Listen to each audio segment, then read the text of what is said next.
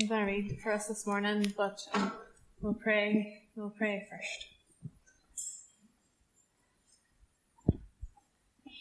Father, we thank you for the amazing privilege that it is to gather as your church. Father, we thank you that you bought us with a price.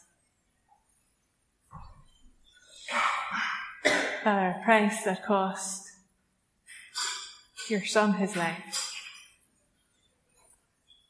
And Father, as we come to this passage this morning, Father, I pray that we will come in awe of who you are, in awe of your word. And Father, we will not miss your faithfulness from generation to generation. And Father, you never change, and you are sovereign in all things. And I pray this morning, Father, if anyone is feeling rocked or unsettled, Father, that they will know that you are in control, that you are the sovereign God, and at no point in history have you lost control, and you're not about to start. So Father, I pray as a church we would press into that. Father, I pray that we will stand firm on your word, and that we will take seriously declaring the hope of who you are to our land. Father, we pray for Alan as he comes to expound your word. I pray that you would, Holy Spirit, that you would be all that he needs. Father, give him the words to say. And just pray this in your name. Amen. Our reading this morning is from Matthew 1, and it is the genealogy of Jesus Christ. The book of the genealogy of Jesus Christ, the son of David and the son of Abraham. Abraham was the father of Isaac, and Isaac the father of Jacob, and Jacob the father of Judah and his brothers, and Judah the father of Perez and Zerah by Tamar, and Perez the father of Hezron, and Hezron the father of Ram, and Ram the father of Amminadab, and Amminadab the father of Nahshon, and Nahshon the father of Salmon, and Salmon the father of Boaz by Rahab, and Boaz the father of Obed by Ruth, and Obed the father of Jesse, and Jesse the father of the king of David the king. And David was the father of Solomon by his wife Uriah. And Solomon was the father of Rehoboam, and Rehoboam the father of Abijah, and Abijah the father of Asaph, and Asaph the father of Jehoshaphat, and Jehoshaphat the father of Joram, and Joram the father of Uzziah, and Uzziah the father of Jotham, and Jotham the father of Ahaz, and Ahaz the father of Hezekiah, and Hezekiah the father of Manasseh, and Manasseh the father of Amos, and Amos the father of Josiah, and Josiah the father of Jeconiah, and his brothers at the time of the deportation to Babylon. And after the deportation to Babylon, Jeconiah was the father of Shealtiel, and Shealtiel the father of Zerubbabel, and Zerubbabel the father of Abiud, and Abiud the father of Eliakim, and Eliakim the father of Azor, and Azor the father of Zadok, and Zadok the father of Achim, and Achim the father of Eliud, and Eliud the father of Eleazar, and Eleazar the father of Mahan, and Mahan the father of Jacob, and Jacob the father of Joseph, the husband of Mary, of whom Jesus was born, who is called the Christ. So all the generations from Abraham to David were 14 generations, and from David to deportation to Babylon 14 generations, and from the deportation of Babylon to Christ 14 generations. This is God's word. Well, good morning. Thank you for the welcome. Thank you to Emily for reading that list. I dare say when you got to Mary. When Mary was just on the horizon, it probably felt like a big relief as you work your way down through. If you're not familiar with that list of names, you maybe wonder why on earth would we spend all that time reading those names. And hopefully that will become clear over the next few weeks. This is the beginning of an Advent series that's been planned by the leaders of the church. And over the next few weeks, the idea is to focus on the stories of the 4 Old Testament women, and I guess Mary as well, the New Testament lady, to focus on their stories as a way of anticipating the celebration of the coming of Jesus. It occurs to me that if any of you are familiar with the singer-songwriter Andrew Peterson, does that ring any bells with anybody? No? Yes? One or two? You need to go and Google this. You need to go and Google this at lunchtime. You need to look up Andrew Peterson. He's a brilliantly talented American singer-songwriter. And he has an Advent album or a Christmas album. It's a very non-typical Christmas album, but one of the songs on it is called Matthew's Begats. Okay? And that's based off the old King James idea, so-and-so begat, so-and-so begat, so-and-so and so on, all the way down through. And it is absolutely brilliant. And you should probably make it the theme song for the next 4 Sundays up to Christmas. It's also, we've just come past what most Americans, I guess, celebrate as Thanksgiving. And I think there are probably a few Americans in the room. And I know there's at least one other connection with America, with John, who's there at the moment. If any of you have been disturbed, as I was, deeply disturbed last night, to see the photograph of John's haircut on Facebook, word is that apparently that is photoshopped. Now that's what I was told this morning. His wife is fairly relaxed about this, so presumably it is indeed photoshopped. Certainly, I wouldn't say it caused me a sleepless night, but it was very disturbing to see his hairstyle. So he's there. He's been able to celebrate Thanksgiving. When my wife and I lived in Switzerland, which we did for 17 years when we worked with the church there, we had Americans in our congregation, and occasionally we would be invited to celebrate Thanksgiving with one family or other. And a few of the invitations stand out in my mind, like the one where the lady who was cooking the turkey, I've forgotten the technical detail of what happened, but basically she misunderstood the thermometer, and we had to wait quite a long time for our turkey to be ready. But another one that stands out in my mind was probably the last one that we participated in when we were there, and we were invited by a couple. Sadly, the husband of this couple sadly died at the beginning of this year in an accident in America. But one of the things we discovered as we sat around and had this Thanksgiving meal was that he was a direct descendant of someone who had been on the Mayflower. And that, of course, was the Pilgrims who made their way to New England and who celebrated the first Thanksgiving in 1621. So almost 400 years later, we were sitting at a table with someone who was able to trace his family tree all the way back to that. Now, I think there are quite a lot of Americans. It's been 400 years, so there's probably been quite a lot of descendants of the original Pilgrims that were on the Mayflower. But still, there was something special about that. Be able to trace your family tree all the way back to that very first Thanksgiving. And it's a record of a family line that we're focused on then over these next few weeks. It's obviously not the only genealogy. That's what a family line is. It's not the only genealogy in Scripture. It's not even the only one in the Gospels. There's another one that records the story of Jesus. Does it in a slightly different way. But for various reasons in biblical times, at various times in the biblical story, it was important to be able to trace who your ancestors were. So, for example, if you were from a priestly family in the Old Testament and you were going to serve as a priest at the temple, you needed to be able to trace your pedigree. It wasn't just anybody who could volunteer to be a priest. And for us, some of us have a bit of an interest in family trees, and we'll say more about that a little later on. But maybe many of us, we don't pay a huge amount of attention to it. And if you apply for a job, They're probably not going to ask you to produce your family tree from the past couple of 100 years or so. That's not going to be a requirement.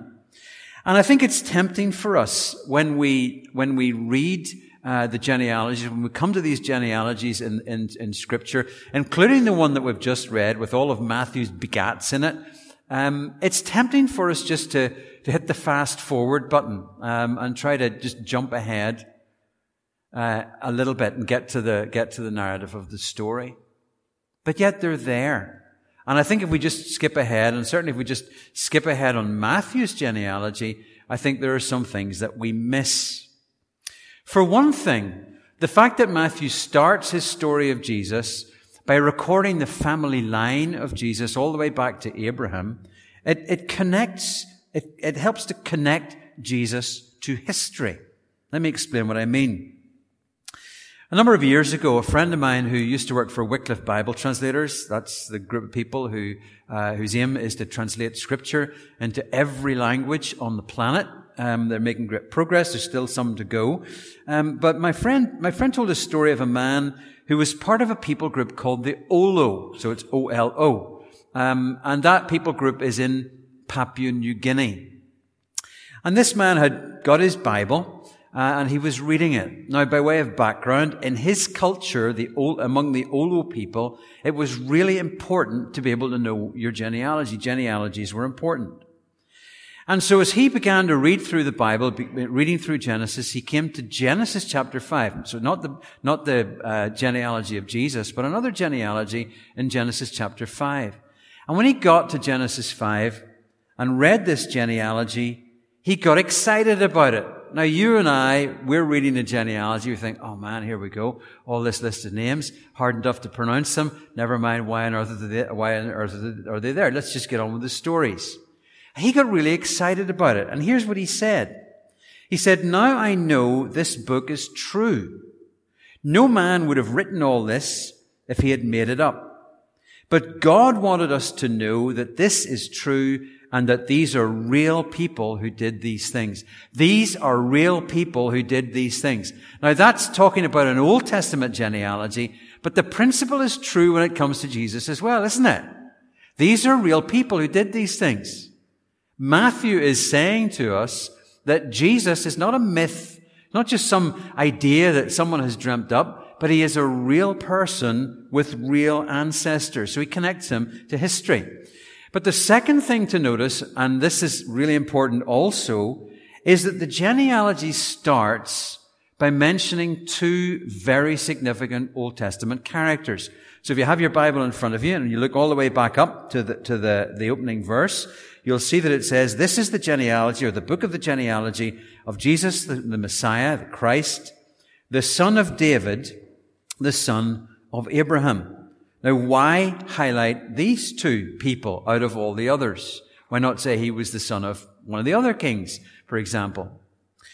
Well, we need to know a little bit, remind ourselves a little bit about Abraham and David. We'll take them in chronological order.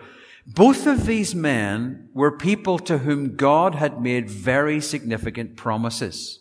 And they were promises that weren't just about their own lives and their own lifetime. And, God wasn't just coming and saying, hey, I'm going to sort your life out for you and it's going to be wonderful. But they were promises that carried a significance far beyond their own lifetime and far beyond their own story. So God said to Abraham, Genesis chapter 12, when he called Abraham, he said to him, I'm going to make you a blessing. I'm going to give you many descendants. And through your offspring, all of the nations of the earth will be blessed. Hugely significant. And when you read your way through the Bible, what you need to keep in mind is with all of the ups and downs of the stories that you come across and all of the times that you scratch your head and think, what's going on here? God has a promise that through a descendant of Abraham, all of the nations of the earth will be blessed. So that's the first promise. David also receives promises from God. So that, and most notably, there was an incident or time in David's life when David said, here I am, and I'm very comfortable where I live, but God needs a house to live among us here in Jerusalem. The presence of God had been mediated really through a tabernacle, a tent that people could carry around. And David is thinking, it's time that we had a temple in which we would worship our God. And God sends a message to David, and the message is, David, that's wonderful that you want to build a house for me, a temple. But tell you what, you're not the man to do it. It was actually going to be David's son who would do that. But I tell you what, says God, I'm going to build a house for you. Now, he doesn't mean a house that's made out of bricks and mortar or stones or anything like that. He means a household. He means a family. I'm going to establish your family. And he says, one of your descendants will have a throne, and his throne will be established forever. Now, if you're a king, that's very encouraging news.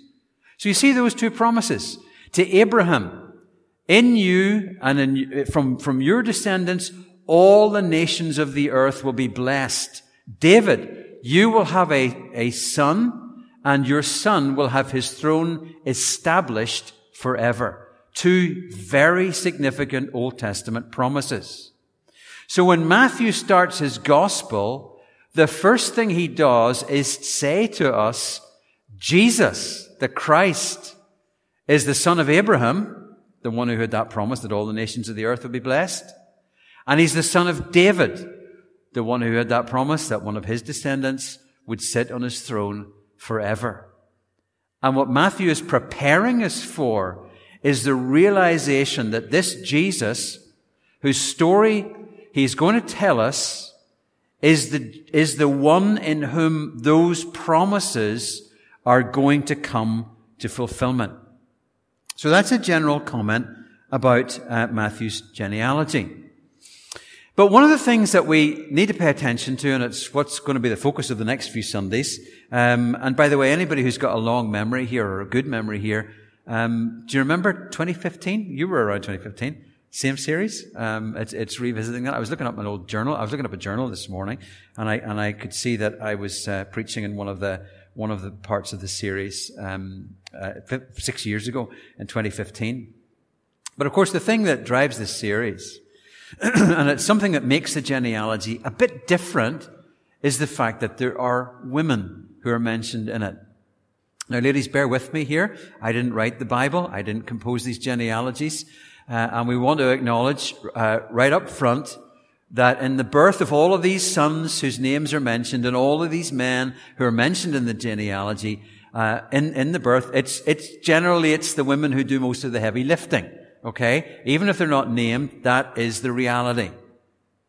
But from the point of view of a genealogy, in the ancient world and in the world of Scripture, it's unusual to have the names of many women mentioned in these genealogies. It's not unprecedented. 1 Chronicles chapter 2 is an example of a genealogy where there are some women who are mentioned there. But normally, the genealogies just focus on the men. So and so was the father of so and so, was the father of so and so, was the father of so and so, was the father of so and so. And the ladies, despite the heavy lifting, the ladies tended to get left out.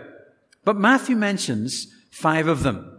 Now, one is Mary, and we think, well, fair enough, mother of Jesus, and this was a miraculous birth. Joseph wasn't his physical father. So maybe that's fair enough that Mary gets mentioned. But he also mentions 4 Old Testament women. And you think, well, why would he mention these 4 Old Testament women? Was it just to remind us that, well, ladies are involved in this process after all? Or was there something more to it than that? And you think, were there not others that he could have mentioned? Others whose stories might have been better known, or others whose stories might have been a little less controversial or a little less uncomfortable, because we're going to see that most of these stories, or many of these stories, are actually quite uncomfortable. Some of the details are quite uncomfortable. But why not mention Sarah, for example? Along with Abraham, she's the mother of the nation. And in the birth of her son, there was a miraculous element. Not to the same extent that Mary giving birth to Jesus was a miraculous birth, but there was still an element of the miraculous in Sarah giving birth to her son, to Isaac. Because Sarah was a very old lady by this time, and Abraham was a very old man. So you think, well, if you're going to mention women, why not mention Sarah? Because she's this notable woman, the mother of the nation, plus there's an element of the miraculous in her birth. Doesn't mention her. He mentions these four. Verse 3, Tamar, whose story we're going to look at in a moment. Verse 5, Rahab, whose story you're going to look at next week. Verse 5 also, Ruth. And then in verse 6, he doesn't even mention her name. He just calls her the wife of Uriah. And we know that her name is Bathsheba. These are the ones that Matthew chooses to mention. And, over time, people have scratched their heads, as maybe we do, and we think, well, why these four? What is it about them? What is it about their story that means that he wants to include them? Do they have something in common with Mary? Is he trying to throw some light on the story of Mary and what happened there? And some people have looked at this and said, well, do you know what? Several of these people are outsiders, and maybe the fact that their names are mentioned, it highlights that the grace of Jesus reaches outsiders. So Tamar was very likely a Gentile. It's not specified in Genesis, but there's some Jewish tradition that says that she was a Gentile. Rahab certainly was a Gentile. She was in the city of Jericho. Ruth was also a Gentile. In fact, not just any kind of a Gentile, but she was from Moab, and Moab were enemies of Israel. And Bathsheba, well, she was married previously to a Gentile whose name was Uriah. So some of them were outsiders, and maybe we notice that about them. Their stories have all got bits to them that are unusual. And as I mentioned, some of the stories are very uncomfortable. The story of Tamar is an extremely uncomfortable story. The story of Bathsheba is an extremely uncomfortable story. These are scandalous stories. And maybe there was a degree of scandal that surrounded the birth of Jesus. Mother wasn't married to her fiancé at this point. Mary and Joseph weren't married. Mary finds that she's pregnant. There's an element of scandal in that. Is that what Matthew is thinking about? Or, and this is another possibility, all of the women find themselves in one way or another in a precarious or vulnerable position. We'll see Tamar's story again. We'll see that in a moment. But Rahab, her story is very precarious. She's very vulnerable simply because she lives in Jericho, and just coming along the road is Joshua with the Israelites. And what they're going to do is they're going to flatten the city of Jericho. That's a very precarious place to be for Rahab. Ruth's situation was very precarious. She was a young widow. What was she going to do? And in choosing to go back to live in Bethlehem with her mother-in-law Naomi, there's a vulnerability in that. Who was really going to look after them? Naomi didn't really have anything to offer her. There was a vulnerability there. It was a precarious situation. If you think about Bathsheba and her vulnerability and the way that she became the object of David's uncontrolled lust, and the impact that had on her life. And you think of Mary, because her situation was very precarious as well. Joseph discovers that she's pregnant, and he thinks, whoa, I'd better divorce this lady because there's scandal here. I'll do it quietly because I don't want to subject her to a degree of public shame. But we can't move ahead with this. And it's only when an angel intervenes that Joseph is able to go ahead with the marriage. For a while, her situation is very precarious. You can think about these things. There are scholars who've written about this, all of these kind of things. And maybe there are several elements that resonate as Matthew draws our attention to these stories. And maybe this idea of the precariousness, the vulnerability, is something we need to think about. All of them are rescued. The situations of all of them are recovered. And God uses these women and uses these stories to advance His plan. So Tamar. We read about her in Genesis chapter 38. And it's a little surprising in some ways because Genesis really interrupts another story that's being told in order to tell the story of Tamar and Judah. It's the story of Joseph. And so in Genesis chapter 37, you get the story of how Joseph is sold off by his brothers. Interestingly, and this we'll come back to in a moment, interestingly, it was Judah who sold him off. It's only in chapter 39 that the story is resumed. There we get the episode of Joseph and Potiphar's wife, and Joseph ends up being treated unfairly and he's thrown into prison. And in between those episodes, the story of Joseph will eventually go on for several chapters, but in between those episodes, there is this story of Tamar and Judah. Judah chooses her to become the wife of the first of his sons. His name is Er. Now, when you read the story, Genesis 38, when you read the story, you maybe want to feel a little bit, at least a little bit sorry for Tamar. Because Judah, we think sometimes, we talk about the Lion of the tribe of Judah and how Jesus is from the tribe of Judah, and it was the royal tribe and so on and so on, and we think, wow, wonderful. Judah must have been a wonderful guy. Well, Judah had a bit of a past. Remember, he was the brother who decided to sell Joseph to traders. How would you like, ladies, how would you like to marry into a family like that, where that's the kind of stuff that had been going on? To marry the son of Judah. And it turns out that Er, who marries Tamar, really wasn't an awful lot better than his father Judah.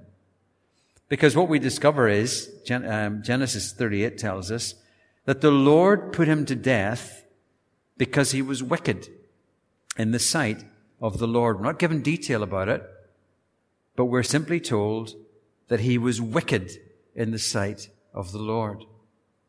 Poor Tamar. She marries into this family. Her father-in-law is the guy who sold his brother. Her husband is a wicked man, so wicked, in fact, that the Lord strikes him down. And here she finds herself then not only having been brought into this family, but now widowed and without any children. Now, there was a custom. It would eventually become law in Deuteronomy chapter 25. And the custom was that if a man died before he'd had any children, if he had a brother, the brother had a responsibility to marry the widow, and the first child that would be born would actually be counted as a descendant of the dead husband, the dead first husband. It's called levirate marriage. As I say, it's mentioned in Deuteronomy chapter 35. It was so as to carry on the family line of the dead brother. And Er, funnily enough, had a brother. His name was Onan. So according to the custom, Er has died. Here's the widow. Well, next up, you're going to marry Onan. And Onan, rather deceitfully, failed to keep his responsibility to raise up a son for his brother, Er. And his faithlessness, because he wouldn't fulfill his responsibility, that resulted in his death as well. So now you've got Tamar. She's got this father-in-law who's a piece of work. She's lost her first husband, who was a wicked man, and now she's lost this guy who's a faithless man. There's a third brother, so you think, well, maybe there's hope yet. And Judah is getting a little bit nervous by now. Understandably so. If you put yourself in Judah's sandals for a moment and you think, well, this woman Tamar, she's a bit dangerous, isn't she? First guy marries her and he's gone. Second guy marries, he's gone.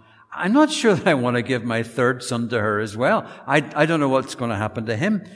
But he says, hey, tell you what, Tamar, you just go back to your family, where your family's from. Just you go back. You stay there. And when Shelah, who's the third son, is old enough, well, he will marry you. He'll pick up where the two other brothers have not been able to produce any children.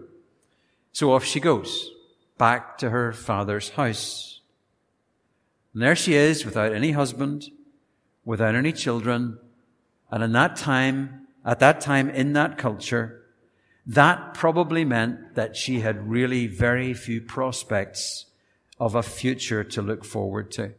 The only hope would be if Judah would keep his word and give her his third son. That's how precarious her situation was. And of course, to make it worse, Judah had no intention of keeping his word. He had backed off, didn't want to lose his third son as well. And as time goes by, and Judah fails to keep his word, well, you've got Tamar, and she's waiting. She can't marry anybody else because she's supposed to be waiting for Shelah. But as time goes by, Judah's wife dies. And Judah, as a widower, later on heads off with his friend to do some sheep shearing. This is in the narrative in Genesis 38. Someone says to Tamar, "Hey, I hear your father-in-law is in town." And so she hatches a plan, goes to meet him. She disguises herself by putting on a veil. And when Judah meets her, he assumes that she's a local prostitute. And so he does a deal so he can sleep with her. That's the kind of man he was. Do you know, all the things we've already said about him, and now here he is as a widower, and he's sleeping with the person that he thinks is a local prostitute. Now, some people might want to read this story and say, "Hey, Tamar is not much of an example either, is she? That she would pretend to be a prostitute in order to entice her father-in-law." But let's not forget that she's been put in a situation by the faithlessness of Judah. And Judah is the big sinner in this story. Judah's the man who sold his brother as a slave. Judah is the man who has failed to keep his promise. Judah is the man who has, after his wife has died, has taken his first opportunity to sleep with a prostitute. And then when she's pregnant, out of wedlock, and word comes to Judah, he says, "Oh, Tamar's pregnant. Let's bring her out and burn her." And you realize the hypocrisy of this man. That in spite of all that he has done, as soon as he suspects his daughter-in-law, not realizing that he's been implicated in this, but as soon as he thinks his daughter-in-law has somehow stepped out of line, he wants to burn her. Isn't it funny that we can be hard on the sins of other people and turn a blind eye to our own sins? A.W. Tozer, who was a famous preacher in the 20th century, some of you will have read a lot of his stuff. He used to say that a Pharisee is hard on others, but easy on himself. But a spiritual person is easy on others and hard on himself. That's Judah, isn't it? And Tamar then produces the pledges which she had taken from Judah when he slept with her. And when she produces these items, Judah realizes he's been found out, and he says, "You know, she is more righteous than me." Twins are born. One of them's called Perez. And Perez will become part of the line that leads eventually to King David and eventually to Jesus. God rescues this awful story. I want to give you two words to take away from all of this. Rogues and rejects. Rogues and rejects. I remember reading a story about a father who was talking to his young daughter. I don't know, probably 4 or 5, something like that. Talking to his young daughter about the fact that her grandfather was a preacher. And he said, "You know, also your great-great-grandfather was a preacher. And your great-great-great-grandfather he was also a preacher." And the little girl was very impressed by this, all these, preachers, great-grandfathers and so on. And she said to him, "Wow, we come from a long line of grandfathers." Now, that wasn't quite the point that the father had wanted to make to his little girl. He was probably more interested in the preaching bit. One of the things about Jesus is as you read his story, you realize that Jesus came from a long line of broken stories, of rogues and of rejects. I don't know if you ever dug into your own family heritage. I don't know if you've discovered who your ancestors are.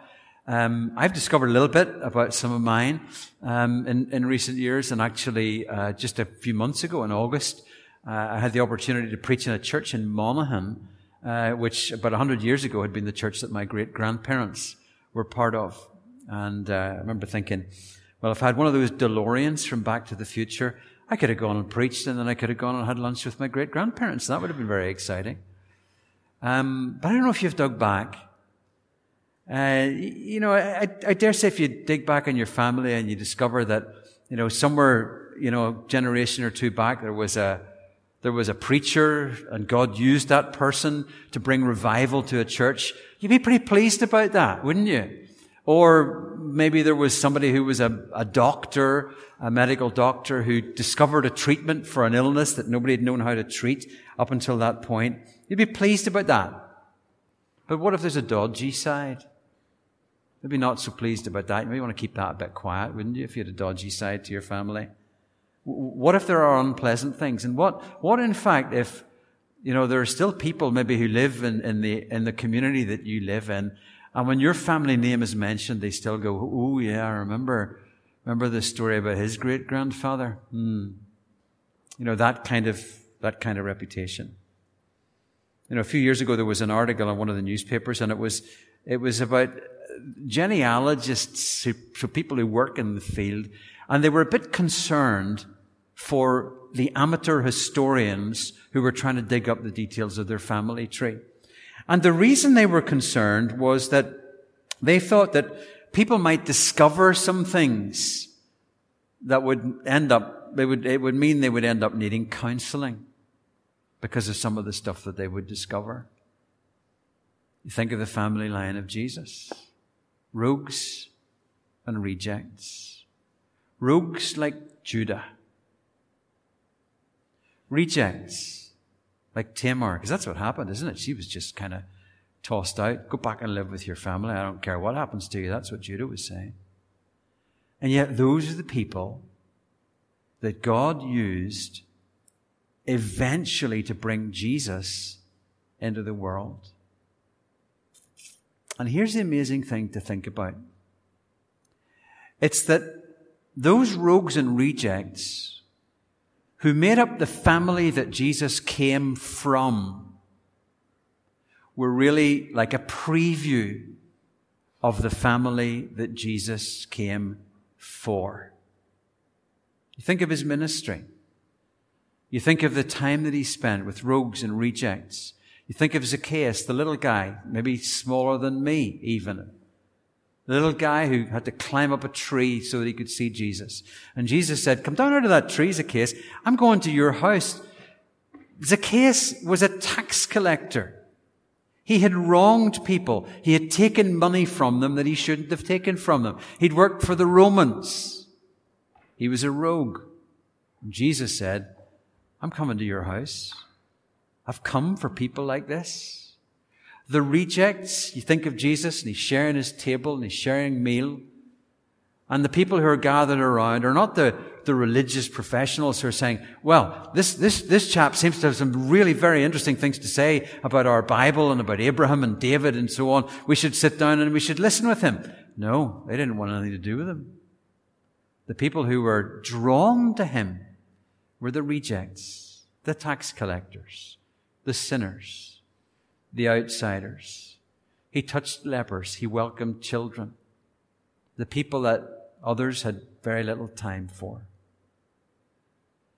And you realize that the family that Jesus came from points to the family that Jesus came to. And eventually he hangs on a cross. Who's on the other side of him? Two rogues who are paying for what they had done. And he's there in the middle, laying down his life for rogues and rejects. So that just as God redeems the story of Tamar and Judah and Bathsheba and David, Rahab and Ruth, just as God redeems those stories, so through what Jesus does in laying down his life and being raised again, God is able to bring redemption to 21st century rogues and rejects. That is the grace of redemption. And that's the scarlet thread that doesn't just run through this genealogy, but it's the scarlet thread that runs all the way through Scripture. Let's pray. Father, we thank you for your word. We realize that this is an unusual passage. And Lord, it's also a very unusual and disturbing story. But yet, Lord, it's through stories like this and through people like this that you have advanced this promise. You've kept your promise, and you've brought Jesus to us. And Lord, we thank you that you've brought Jesus to us, and the people that he came from are pointers to the people that he came for. So Lord, help us to receive your grace. Help us to live in your grace. And as we enter into this Advent season, this season of anticipation, Father, just give us a fresh excitement and enjoyment of the good news of the dawn of redemption. In Jesus' name, amen.